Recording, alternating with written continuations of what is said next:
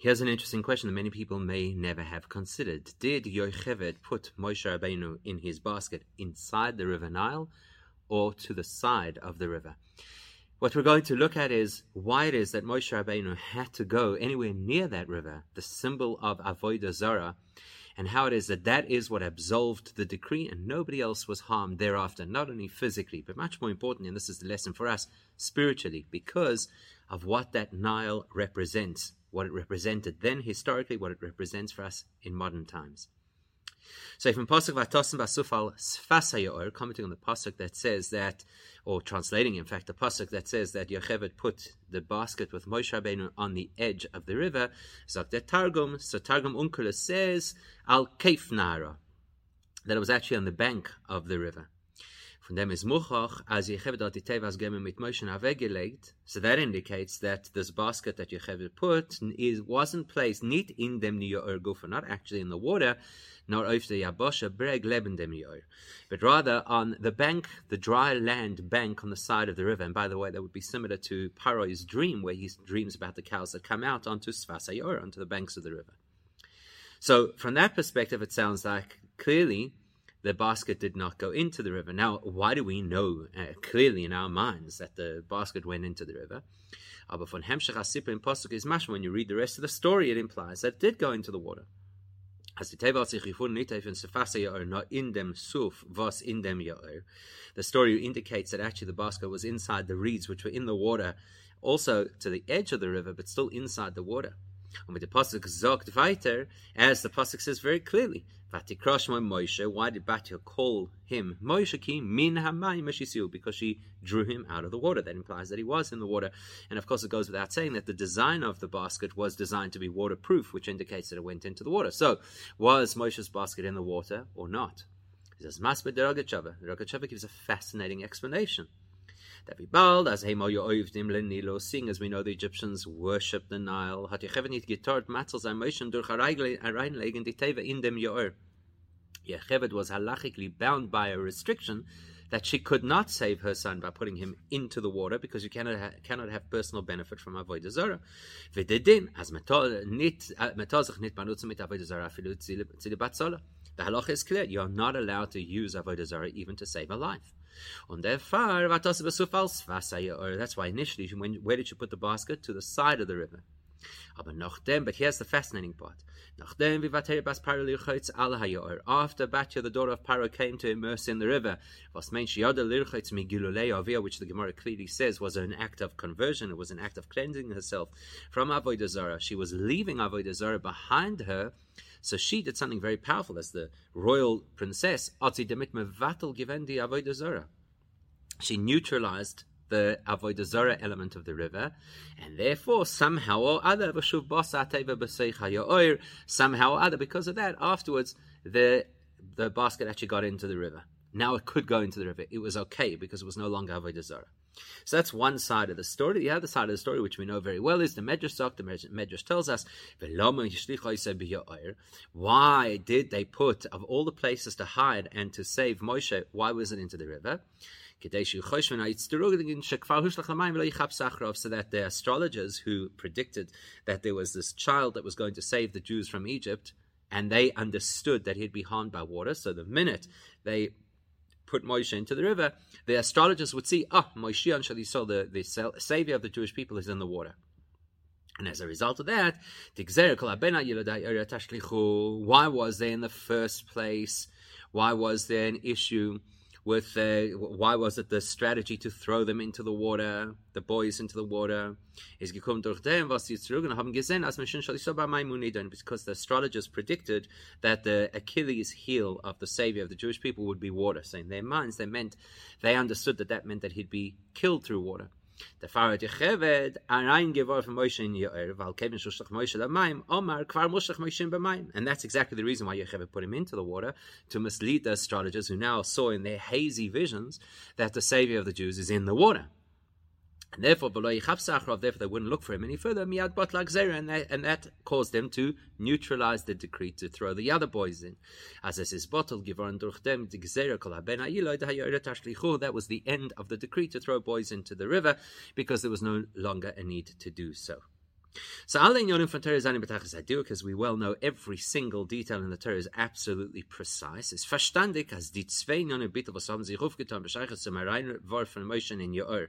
Now the fact that putting Moshe near and then into the river neutralized two things. Aleph the bittul havodah zara for Nilus. Firstly, it neutralized the fact that the Nile was now an avodah zara, and bittul hakzera for kol ben gomer, and it neutralized and ended the decree against throwing the boys into the water. They must be linked. And both of them very clearly are linked not just to each other, but to the character that's common to both stories. Moshe Rabbeinu, the savior of the Jewish people, he is the reason that the Nile becomes ois avodah zara, and he is the reason that they cancel the decree to kill the Jews by drowning the boys in the river. So what's the link? In order to understand that, we have to look beyond the surface version of the story and understand the spiritual version of the story. To understand this, we have to go into the spiritual implication of this decree to throw the boys into the river. Not only does the Torah tell us generally what Paro's intentions were in Ben Huva Miten Oisa to kill the boys, but the Torah specifies not only that there was a decree to kill the boys, but what the method was that they were going to use to throw them into the river. Is Muban. That indicates as das is that detail of them being thrown into the river is obviously key to the whole story. So it's not stama prat menegeh gzeras Paroi. It's not just an interesting detail about the story of how the decree of Paroi worked.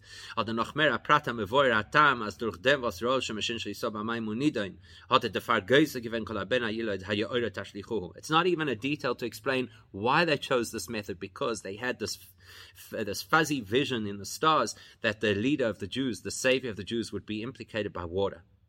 So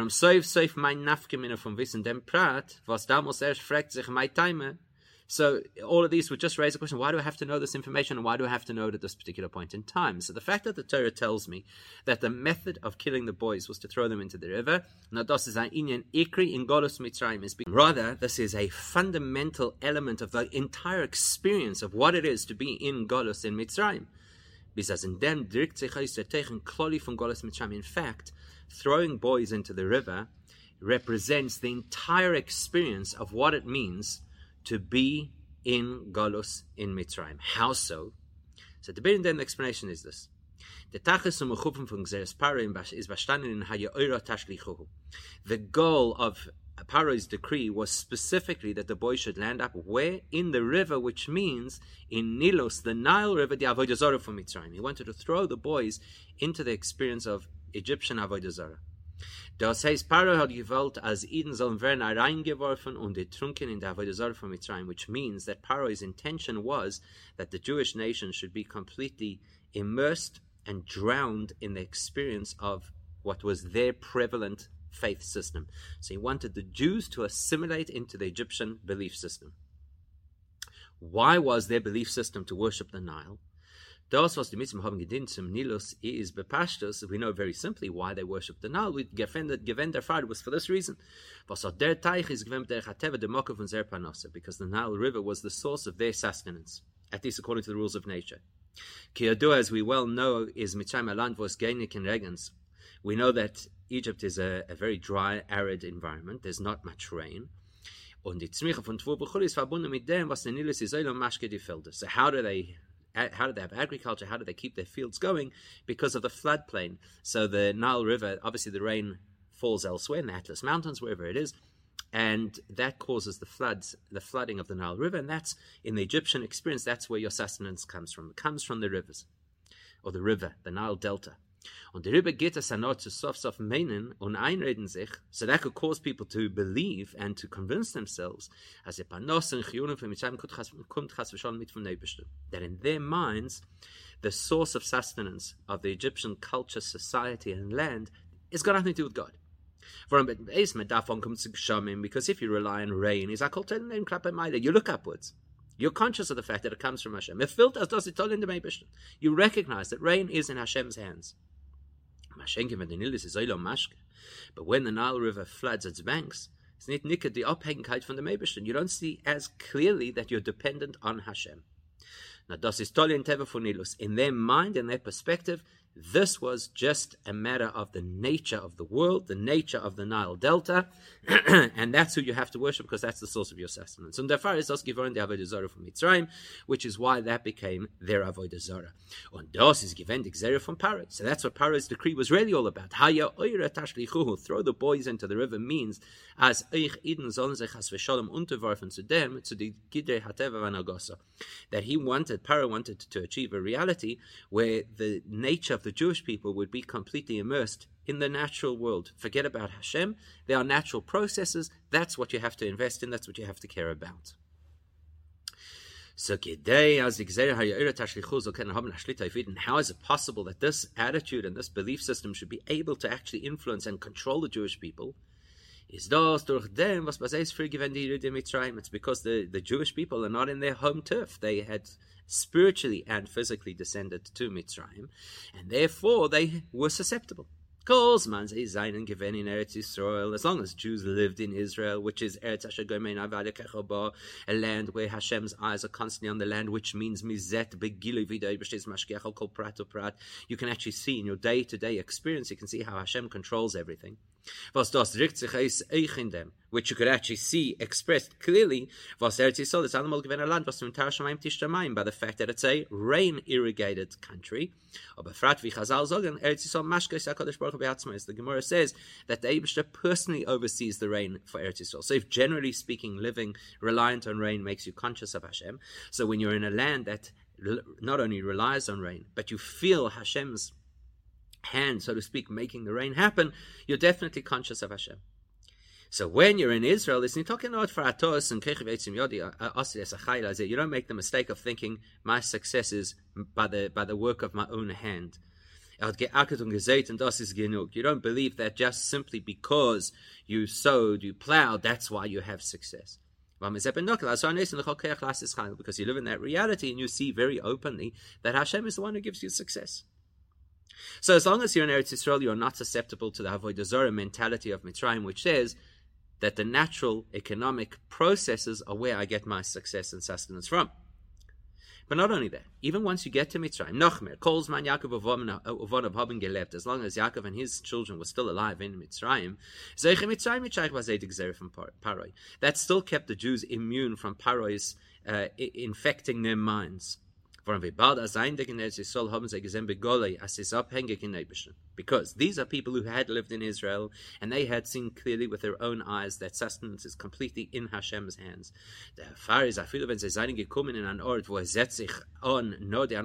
So now you've entered a reality, a different space, a different world, a different country. And in this country, it appears as if things are completely defined by the natural reality.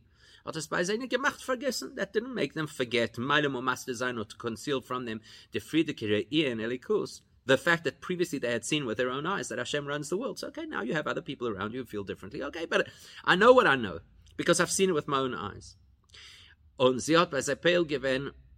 So the fact that they had seen it had an impact on them. That even in Mitzrayim, they'd be absolutely conscious. I'll call upon him in an ofen von Avon of Asaga. If they didn't see it with their own eyes, like in Eretz Yisrael, at least they knew it clearly in their own minds. That the nature is run absolutely from start to finish in every single detail by God. It's quite similar. Their experience of having been in Israel would have colored their perspective in a similar way to a person who's experienced a miracle. L'shoin harama, nes comes from the word to be elevated. As nes heibt auf die idea in teva. When a person experiences or is exposed to a miracle, it lifts your entire perception and experience of nature. It helps you to remind yourself and to recognize that Hashem runs nature. But once Yosef and his generation died out, now you no longer have people in your community who lived that life of consciousness and awareness, who lived in Eretz Yisrael where it was glaring that Hashem runs the world. Which means that now this next generation had really descended into the reality of Mitzrayim and into the consciousness of the natural order. They were, in fact, vulnerable to Paro's overtures, to Paro's decree that you have to now accept the reality of the river. That is reality. So, Paro's goal is get the Jews to think like Egyptians, to believe absolutely in the course of nature and forget about a God who controls nature. And they were susceptible to it. They need somebody to schlep them out. The inyan for Moshe is Moshiach Shal Yisrael. Moshe's job is to save the Jews, not just to save them physically, to take them from point A to point B. Let my people go. Moshe's job is far more profound than that. Valeris derayim mehemna. He is the faithful shepherd, or the shepherd of faith. Vos is mamshech emuna in Eden, who brings down conscious emuna, faith, into the Jewish people in a very meaningful way. The kind of faith that impacts how you actually behave. Moshe's power is to empower the Jews to be in a space where you don't see godliness, and you don't even have a mature understanding of godliness. Moshe's impact on the Jews is that their emunah, which is embedded deep in their DNA, shines. It's clear. It becomes part of their reality. Which gave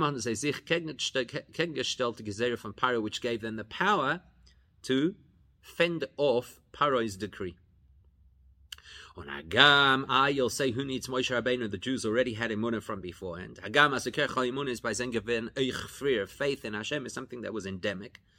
Because as we well know, Jews are believers, the children of believers. It is in our blood. That kind of emunah is the abstract emunah, the abstract faith that kicks in case of an emergency. But to be able to stand up to the overriding thinking of the entire world that you live in needs a little bit more of a deep emunah. So in order that the emunah should not just be this kind of background, yes, I believe in God, but should impact the real day-to-day life experience of a person. For that you need, as the pasuk says, you actually need to cultivate emunah. Take that abstract emunah and make it incredibly personal and relevant to the individual on a daily basis. That is something Moshe achieves, and that is why he's called the so-called shepherd of faith. Because that's Moshe's job, that would also explain why it is that when Moshe, before he takes his job, is a shepherd, not just a shepherd, but the Torah tells us specifically who he worked for and where he worked. The mitzvah to verstehen was the pasuk is medayik. That's why the pasuk tells us specifically as Moshe haYoroyes Tzoin Yisroi Choisnoi Kohen Midian, that who did he work for as a shepherd? For his father-in-law Yisroi when he was a Kohen in Midian. You could ask yourself the question, we could understand easily why it is that the Torah wants us to know that Moshe is a shepherd. Because that was to prepare, to train Moshe to be the shepherd of the Jewish nation, and also to prove that Moshe was in fact suitable to be the shepherd who would go running after every lost sheep. So that we need to know. We need to know that he's a shepherd. But why do we have to know that he is specifically the shepherd of Yisro's flock, und als Kohen Midian dafka, and specifically at the stage of life where Yisro is still a Kohen in Midian? Now, the Pnimi in them, but that's actually got a very deep message associated with it, because in Tzoyin Yisro is given Chele de Kedusha. Because embedded in the flocks of Yisro were nitzotzos, sparks, energy of Kedusha. Moshe hat in sich aufgetan a karveli kedusha, and as the Medrash says, Moshe's job working with the sheep of Yisro was to bring that kedusha back into the fold, to connect it, to draw it close to kedusha. And that's why we have to know whose sheep are these. These are the sheep of Yisro while he's serving as a priest in Midian. Meaning to say that even such elements of Kedusha, such epicenters of Kedusha that are under the sway of a person who is a Kumar Avodah Zarah, a pagan priest, to the extent that we know there wasn't a single Avodah Zarah that Yisro had not served. Moshe's power is so great that it can even impact that part of the world, that trapped, dark, clipper-based reality, and it can bring it close to Kedusha. Und der Pfarrer ist ausgewählt, der Achone von Moshe Rabbeinu zu sein Aroi in Mitzrayim. That is the training ground for Moshe Rabbeinu to be able to become not only the leader and the shepherd and the faith implanter of Jewish people, but specifically when they're in Mitzrayim. That means that Moshe will have the capacity when he's dealing with Jews who are in an environment where they don't see godliness and they don't even properly understand and appreciate godliness. As is near all you can see and experience is the nature of nature itself. Is Moshe gewend der Reihe mehemne, was hat in seinem Eure Mamshech gewend der Emunah B'Hashem in Apnimius. Moshe's impact on the Jews is so profound that even in an environment that is completely void of holiness, they could have a meaningful, personal, deep experience of faith that would impact their daily life. And now with that information, we can understand why the two elements of how the Nile changed, both in terms of its status and in terms of the decree associated with it, dafka because of Moshe. This is the connection between the two things we mentioned right at the beginning. The fact that the Nile lost its overbearing avodah zarah reality, and the end of the decree to throw boys into the river. Because if you think about it, understanding things from a spiritual perspective, it's actually two sides of the same coin. It's the identical theme. The only reason that there would be a decree to throw boys into the river is because the river is the avodah zarah of Mitzrayim, and that's what Paro wants. He wants them to assimilate into Mitzrayim thinking and beliefs. But the moment Moshe is born, he immediately already has this potential impact of being the shepherd of the Jewish people. And Moshe comes into the reality and the world of the Jews while they are in Mitzrayim. Not only does Moshe get into their reality, but he gets into the particular motif, the particular indicator of everything that this reality and this Golus is all about, the river itself. The minute Moshe is in that space, that is already an empowerment that every other Jewish person can now stand up to what that space represents. So Moshe goes into the Nile, it weakens the hold that the Nile has over the Jewish people.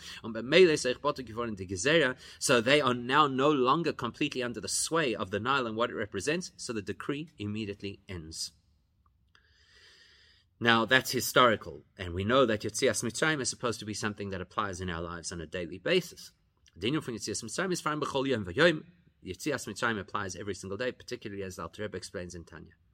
Therefore, is verstandig, as die alle Yonim klolim anal. So therefore, all the things that we have spoken about now, the status of being in Israel, of being in Egypt with a Yaakov and Yosef and family around, and then being in Egypt on your own, firstly, there's the state of absolute clarity about godliness, which happens when you're in Israel and you haven't yet tasted Mitzrayim. Then the Yeridun Golus Mitzrayim und noch Geulas Mitzrayim, and then the various stages of being in the Golus of Mitzrayim, and then the Geula that follows. All of those stages apply to us in our daily experience and our daily service of Hashem. The Seder Havodah B'chol Yom is Beis HaKnesses. You're supposed to begin every single day by being in Shul. And then, mi Beis HaKnesses, the Beis HaMedrash. From Shul, you're supposed to go to the Beis HaMedrash. In other words, as soon as you finish davening, you're supposed to learn Torah. And from Beis HaMedrash to Haneg Beim Minig Derech Eretz. And from there, you go, as the Gemara says, you go about your ordinary life, earning a living and doing errands and whatever else it is that you have to do. But it's in that order. B'tchila kumt avodas hatfila. The first step is the avodah, the real work of trying to daven in a meaningful way. Then noch limud Torah, which is followed by Torah learning. And then noch disaskus in tzorchei parnasa, and after that you are then in a position that you can go out and do what you have to do to earn a living. So what are these stages? What do they represent? The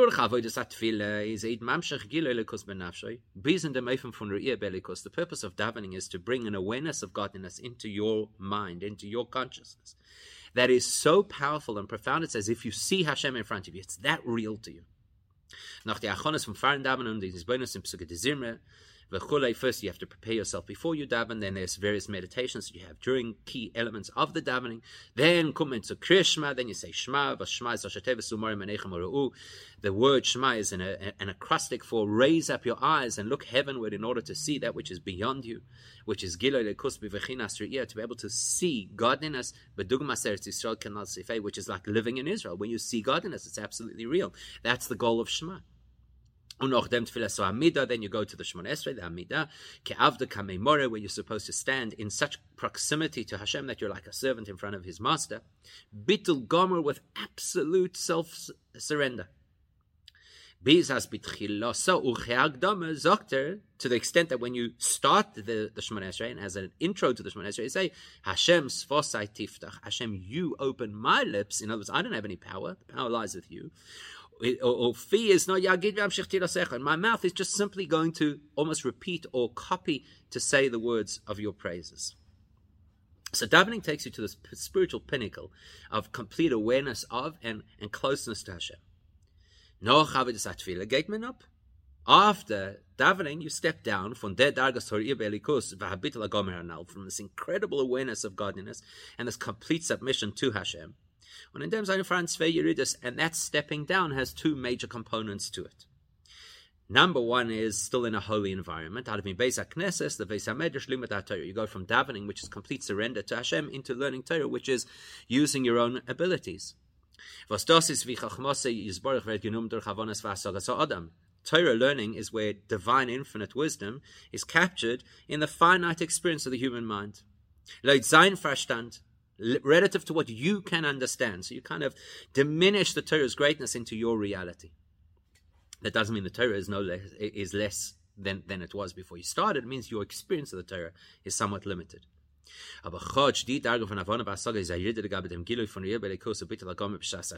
when you think about it, now engaging your own mind and understanding Torah with your own faculties is a step down from the tremendous and absolute surrender to God which you have when you daven. But you can still feel the afterglow of davening. Because you've davened properly, because you reached that point of complete awareness of Hashem and submission to Hashem, that's why when you learn Torah correctly, appropriately. That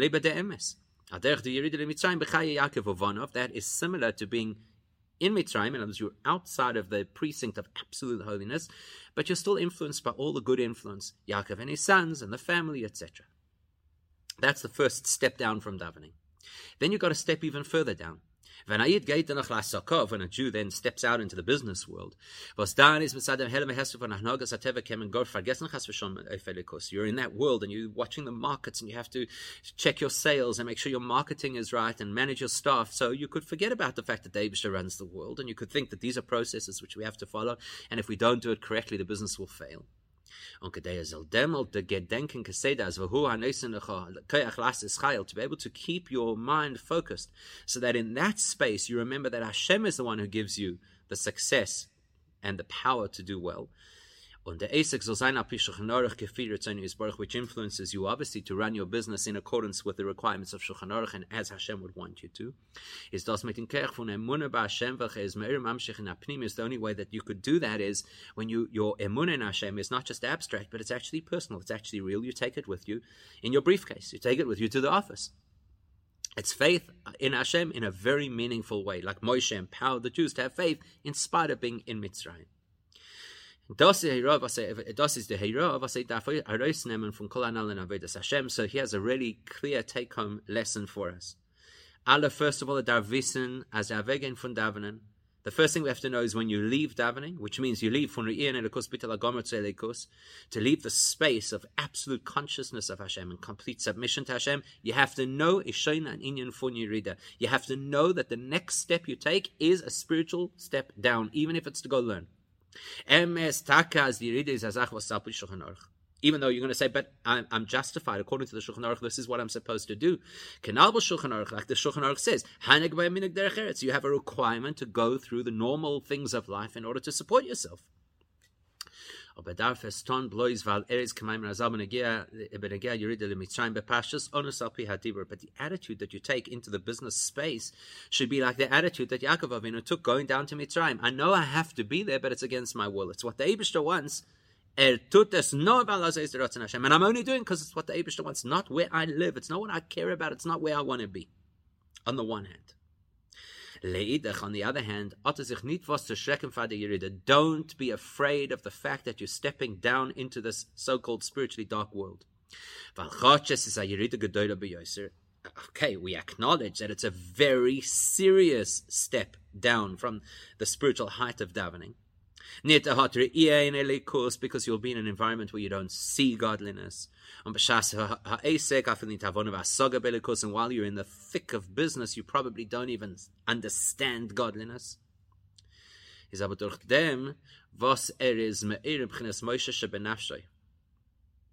long as a person awakens within themselves their inner Moshe, that will bring your faith in Hashem to the surface, to be meaningful, to be personal. And that will take you out of your personal space of Golus, until you see that Eibusha is running the world absolutely from start to end of the year. You'll see Hashem's hand directing every detail of your day-to-day life and your experiences. And when you go out of your personal Golus of thinking that the world is controlled by nature and by big business, etc., you go from that to the Geula Klolis al Dei Mashiach Tzidkenu, to the overarching Geula with Mashiach, will take us to our holy land, Hashem, immediately now.